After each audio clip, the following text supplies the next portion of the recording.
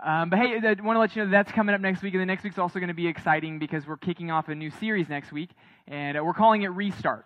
And you know, a series with that kind of title, like usually you see them at the first of the year.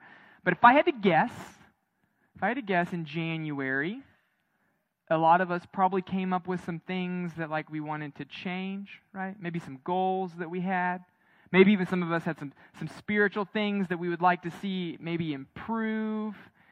And here we are in April, and maybe nothing's changed, right? Like, and so our thought is, why not take something that we usually talk about at the beginning of the year, but instead let's talk about it after the year's already started, as a way for us to just say, okay, let's kind of recalibrate our hearts and get that shot in the arm in the middle of the year. And hopefully, as a result, we'll all look more like Jesus from being part of it. So you don't want to miss the series. It is going to be a lot of fun. We're calling it Restart. But hey, today is Easter, and so it's pretty fun. It looks like a pastel bomb exploded in this place, so that's kind of cool. I didn't get the memo. I went with dark green instead of light green.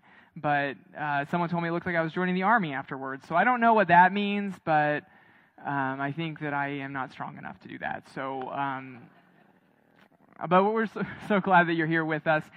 We were sitting there thinking about this message and teaching team, and as we were talking about it, we started talking about things that people predicted that they ended up getting wrong, and so we started coming up with all these things.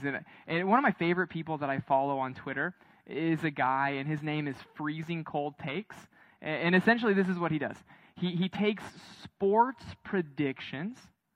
And anytime someone makes a prediction of some type of sporting thing, he catalogs it, and he saves it, and then when they get it wrong, he reposts it. So it's kind of like a really fun thing to follow. And needless to say, when Tiger Woods won the Masters last week, dude lost his mind. Because so many things have been said about Tiger Woods never being successful again. And this is my favorite one that I saw that he posted. It's a Deadspin article from 2016. It says, Tiger Woods is now golf's washed-up uncle. Not anymore. He has washed-up uncle with another green jacket. So he's doing okay. And even we were starting thinking about like other things. Because like sports isn't the only arena where people get things wrong.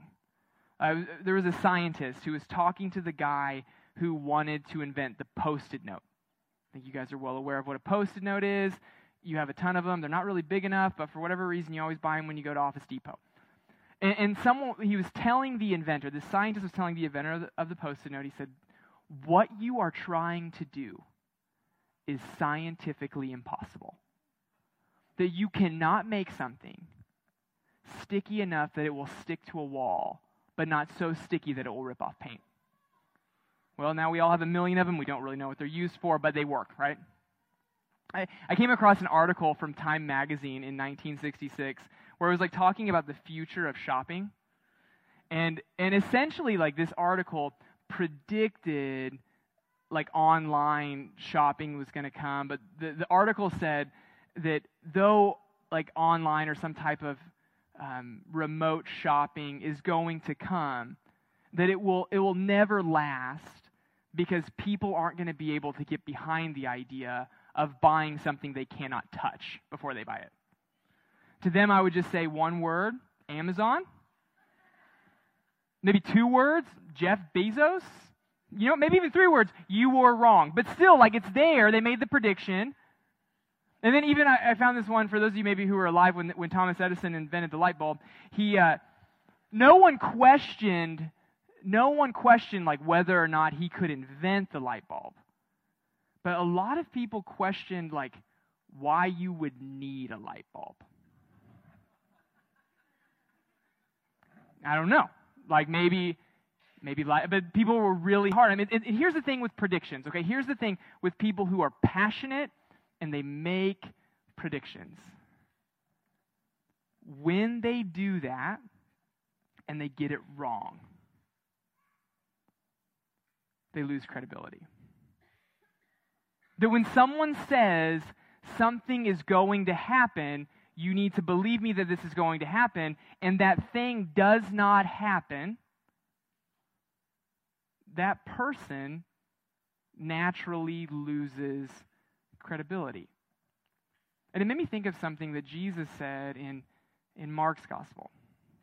He says, this is in Mark's gospel, chapter 9. And it says, they went on from there and passed through Galilee.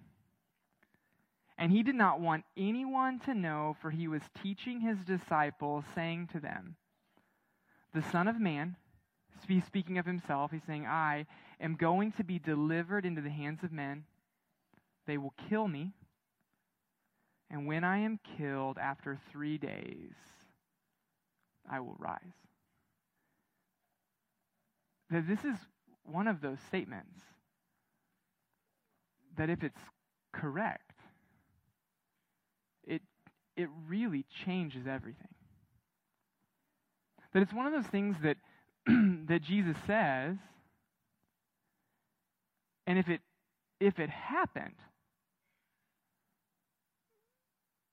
then nothing can ever be the same again.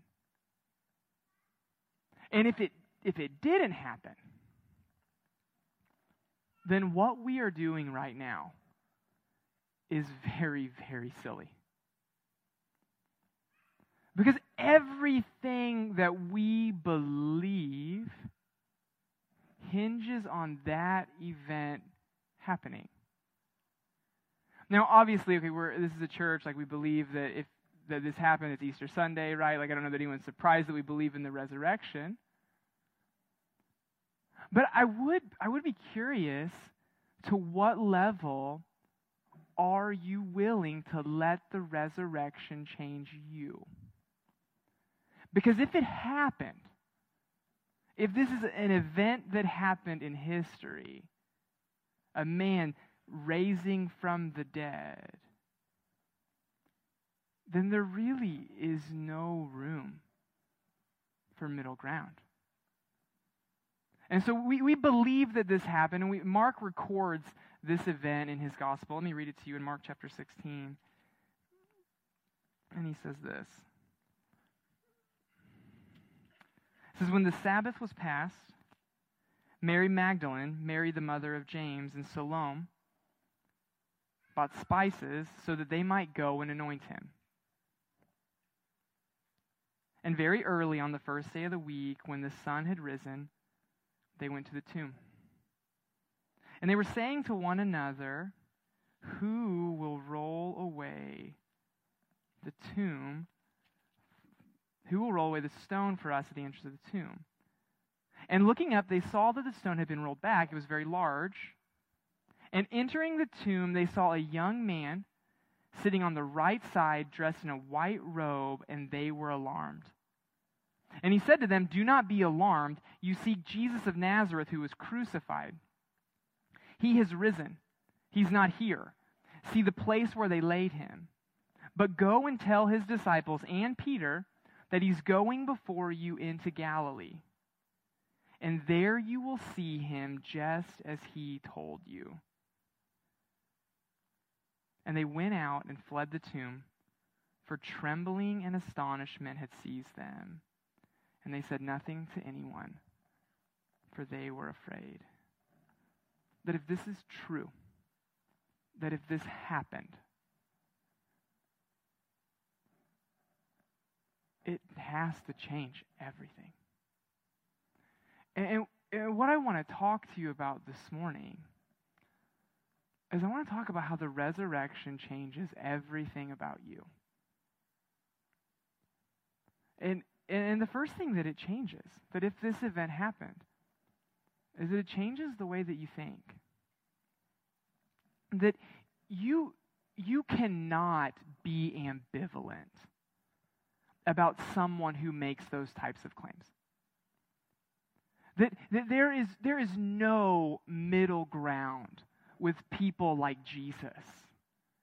Because either this thing happened, or Jesus is an incredibly wicked person. Because if there's no resurrection, then what that means is that means that Jesus organized it so that someone would come and steal his body. It means that Jesus allowed people to worship him as God. And he tricked all of his closest followers into dying excruciating, humiliating deaths on his behalf because he said that he was going to raise from the dead. That you can't look at him and just say, you know what, I'm just going to kind of hang out in the middle. And the resurrection is really the reason why. What some people will do, though, is they'll say, yeah, I love his teaching, but I'm not sure that I believe in this whole resurrection thing.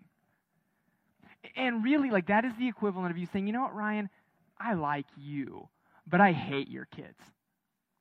Like, those two things are pretty connected. That you can't just take one without the other. Because even if you say, like, I like his teaching, but I'm not sure about this resurrection thing, here's the problem with that. He taught that he was going to raise. That's part of his teaching. And then you start doing this thing where you're like, okay, well, I like this, so I'm going to pick this. And then what's the point of following him if you can't follow everything that he says? The resurrection, it transforms the way that you think by not leaving room for you to be ambivalent about Jesus. Even as you think of, if there was a group of people who could get away with ambivalence, like if there was a group of people who Jesus would have been okay with them kind of like being in this thing, it would have been his disciples. They heard all of his teaching. They did some miracles. He was very close to them. And so Jesus, he raises from the dead. His disciples don't believe that he did. And this is how Jesus responds to them for not believing in the resurrection. Look at this. It says, and he appeared to the 11 themselves as they were reclining at the table.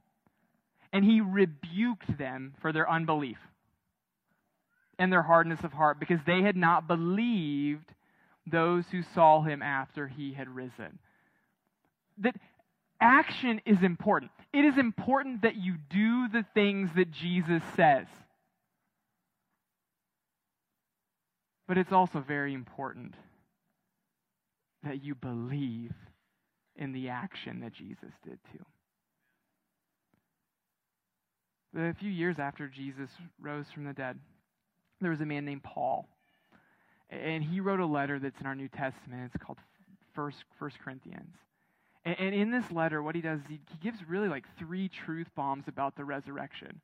And I just want to read them to you just so that we see how important this idea is. The first one is this, in 1 Corinthians 15, verse 14. Paul speaking, he says, if Christ had not been raised, then our preaching is in vain and your faith is in vain. So essentially, if there is no resurrection, this is silly. That if there is no resurrection, you don't believe in a resurrection, but you're here, you need to find a better hobby. He says this, he says, if Christ has not been raised, then your faith is futile and you are still in your sins. So if you're here, you're a Christian, you believe that your sins have been forgiven. Why do you believe that your sins have been forgiven? It's because Christ has risen from the grave. And if he has not risen, then you've not been forgiven. And if you haven't been forgiven, then you have no hope. And then to that person who would say, I like his teachings, but I'm not sure about that whole resurrection thing. To you, this is what Paul would say. He would say, if in Christ we have hope in this life only, then we are of all people the most to be pitied. That if you follow Christ without believing in a resurrection, that's a bummer. Because our hope is in so much more than just having good moral teaching. But here's what I know. That while this is the linchpin of our faith, while this is essential like doctrine and belief, I also know there's something about it that's really difficult to wrap your mind around.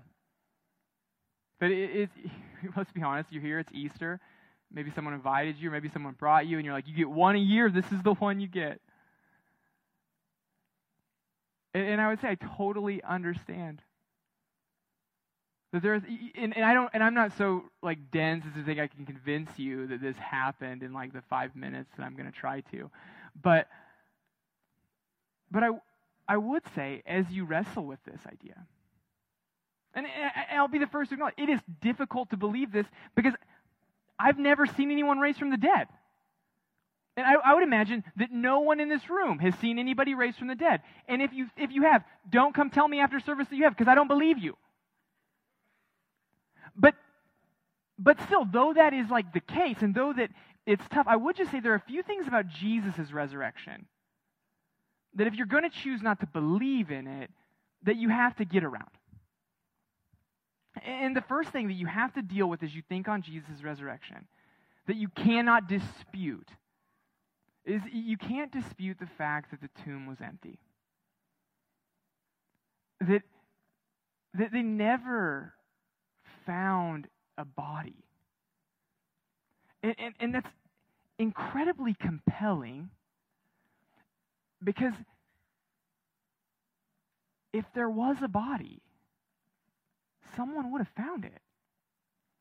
I mean, even if you just go back in time and you look at the history of religion, here's what you'll find. You'll find that people are obsessed with relics. That if they can find something attached to a dead person, they are going to do whatever they can, if it was a religious person, to make money off of that thing. And with how rapid the gospel was spreading, think of the money they could have made on something that was attached to Jesus. That even in religions that aren't Christian, that when Buddha died, that someone came in and stole one of his teeth. And that even today in Sri Lanka,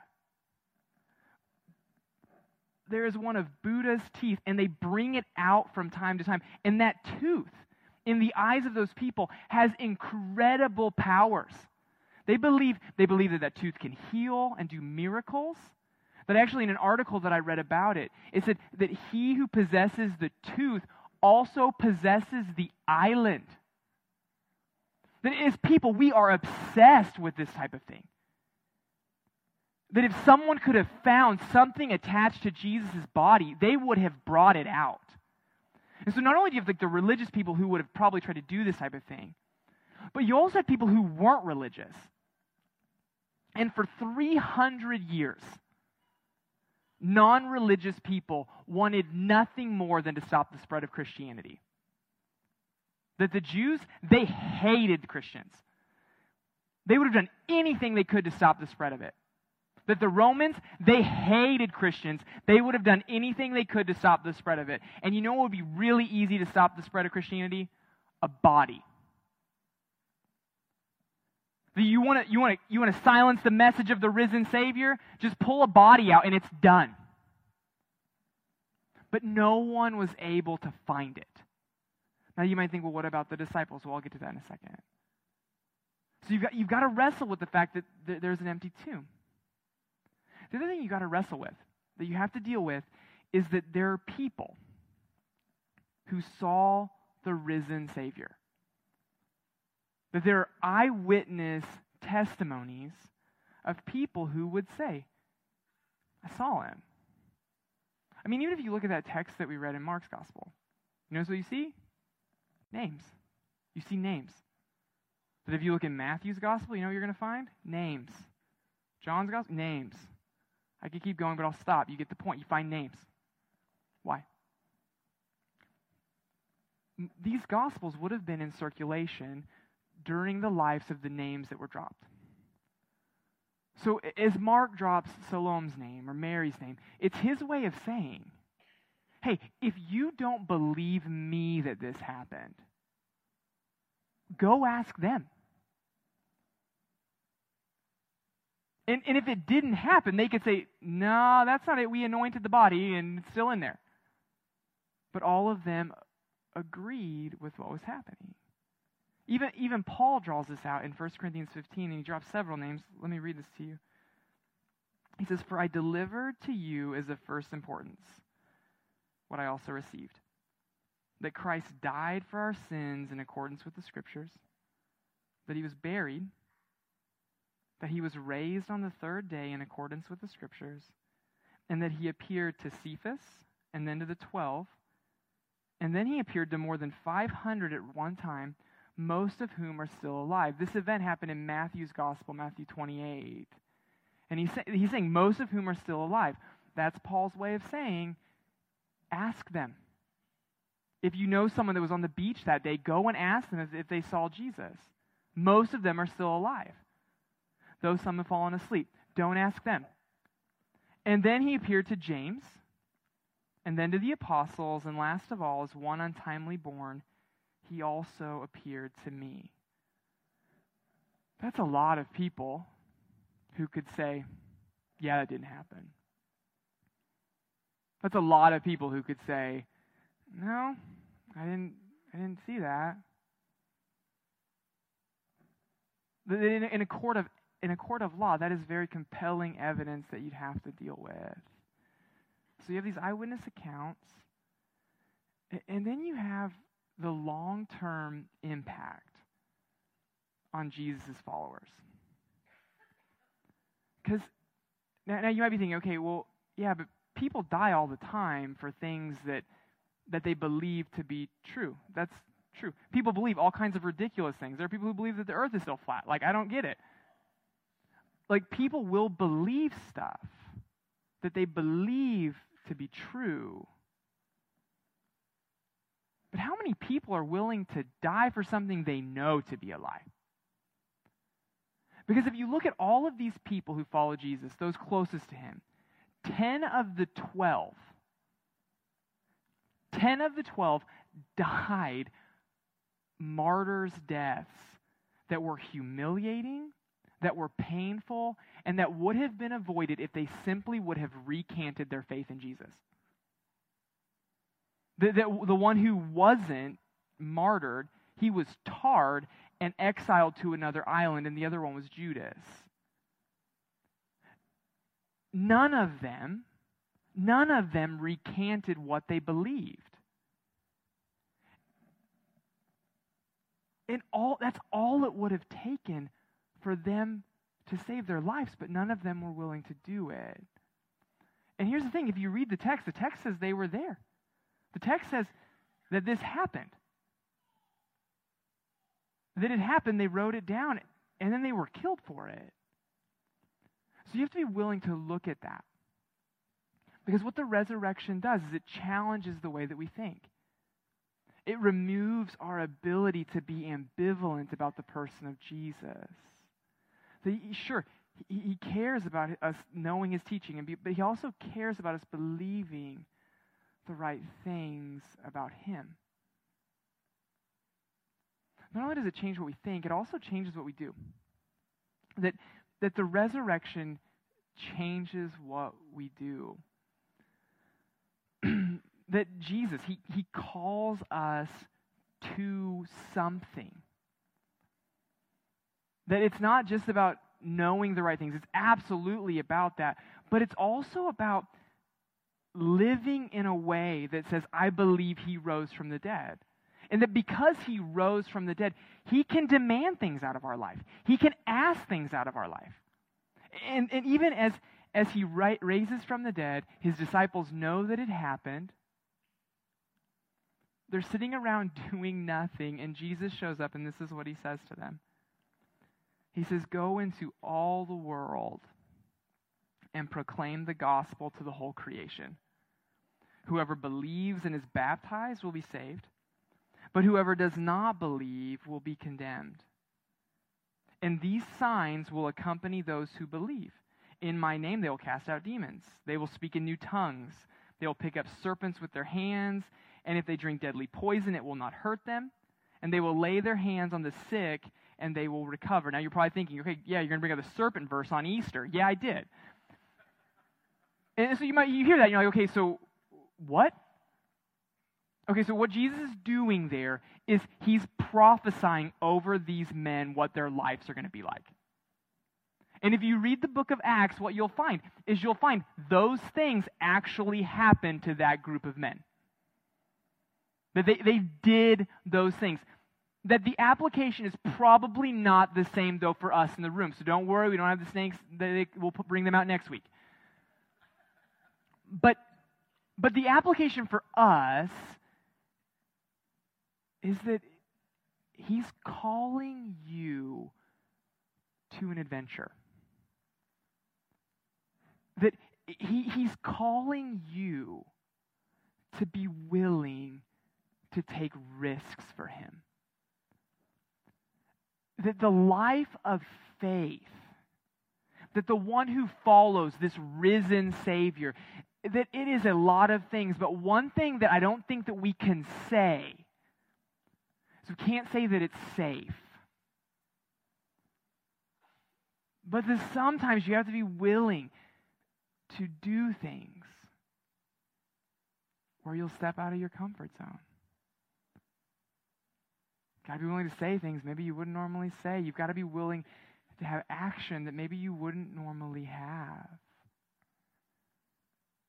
And what I love about even this text is that the first action that he mentions after he tells us to go and tell the whole world is you believe, and then what do?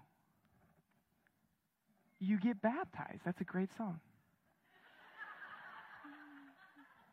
You love it. You got to love it when they can't get to it quickly, you know? Because then it's like, okay, that's the first verse. Okay. And now the child likes it too, so it's all good.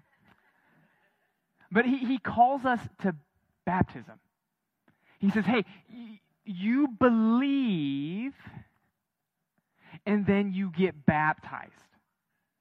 That you put your faith in him, and the natural response is that you get baptized. That from the very beginning of your journey, he calls you to something, and if you compare that to drinking poison, baptism seems kind of safe, doesn't it? But if he rose from the dead, you've got to be willing to do what he said.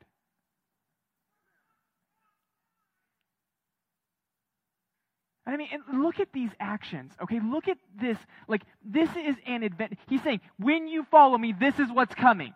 He says, you're going to cast out demons. You're going to speak in new tongues. You're going to pick up serpents with their heads. You're going to drink deadly poison.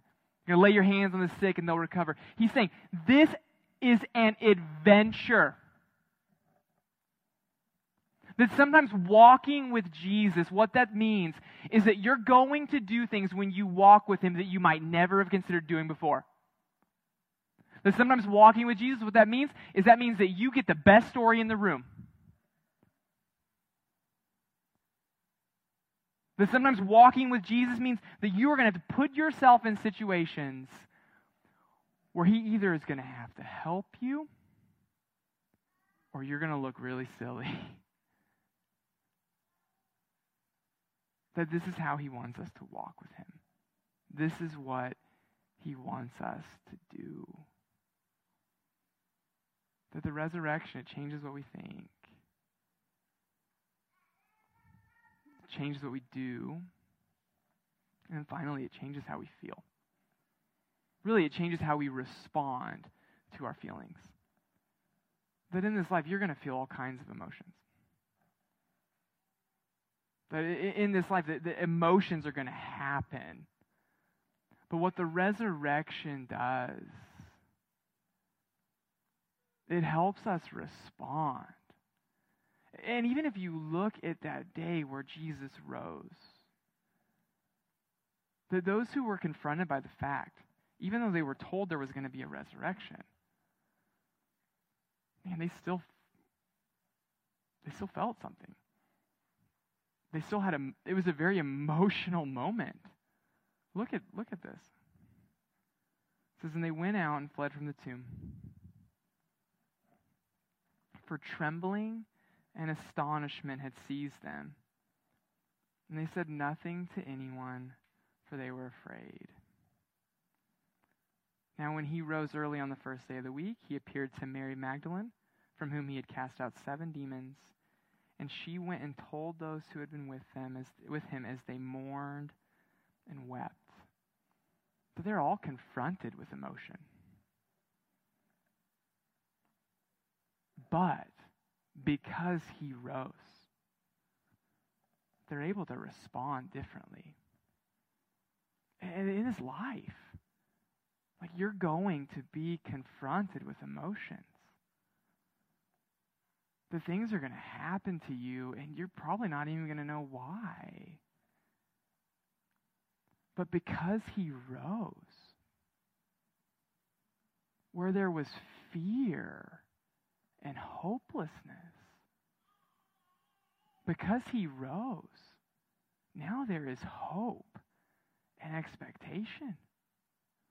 Because if he has the power to conquer the grave, then there is nothing in your life that he can't take on.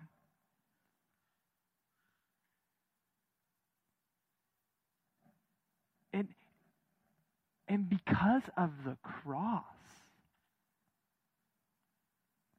we can know that our emotions, that though they are there and they are real, that because of the cross, we can know how God responds. Because the cross shows us that in the midst of our pain, in the midst of our sadness, in the midst of our emotional wreck, the cross shows us that God, he understands. That on the cross, though Jesus was fully God, he was also fully man. And on the cross, he felt everything you would have felt if you would have been up there in his place.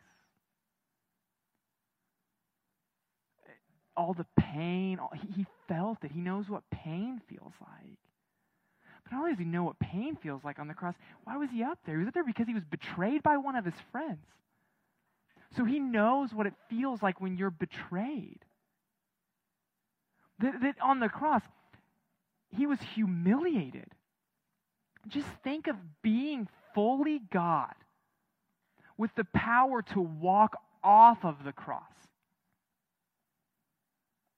But staying up there as people mock you and say there's no way that you're God. He knows what it feels like to be humiliated.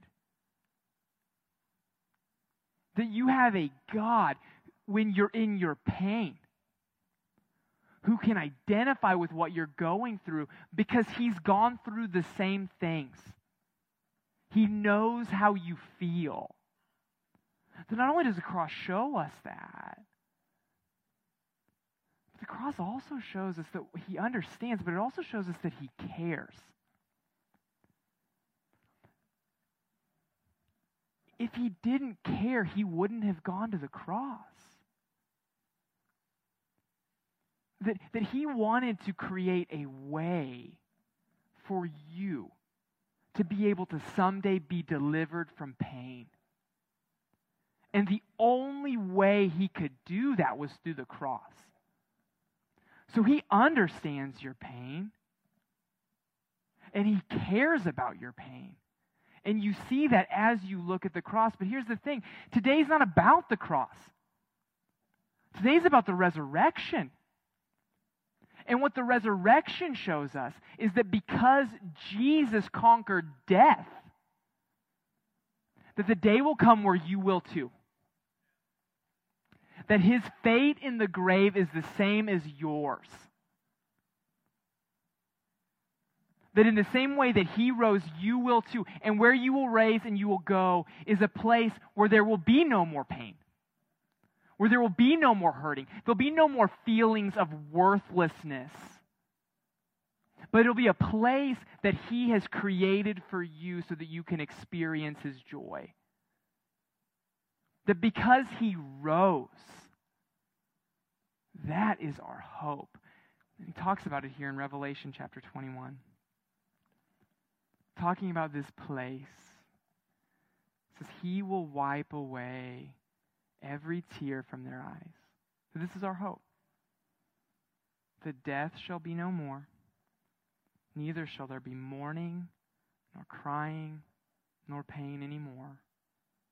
For the former things have passed away. He will make all things new. So maybe you're here this year. I just wish it was over. Maybe you got a situation and you're just like, gosh, I hate this. Here's what you can know. That if your faith is in Christ, where you are today is not where you'll be forever. But that He has something that is far better for you than you could ever imagine. And in the same way that Jesus conquered death, that you can too, so long as your faith is in Him. I came across this quote by D.L. Moody, and I want to read it to you. He said, one day soon you'll hear that I am dead. Do not believe it. I will be as alive as never before. That this is the fate of all whose faith is in Jesus. And this is our fate only if He rose. Because if He did, it changes everything. Let's pray. Thank you for watching our services. If you have questions or you would like more information, you can visit us online at nlspringfield.com. We'd also love to have you join us at one of our Sunday morning services. We have programs at 9:30 and 11 for adults, students, and kids. We hope to see you there.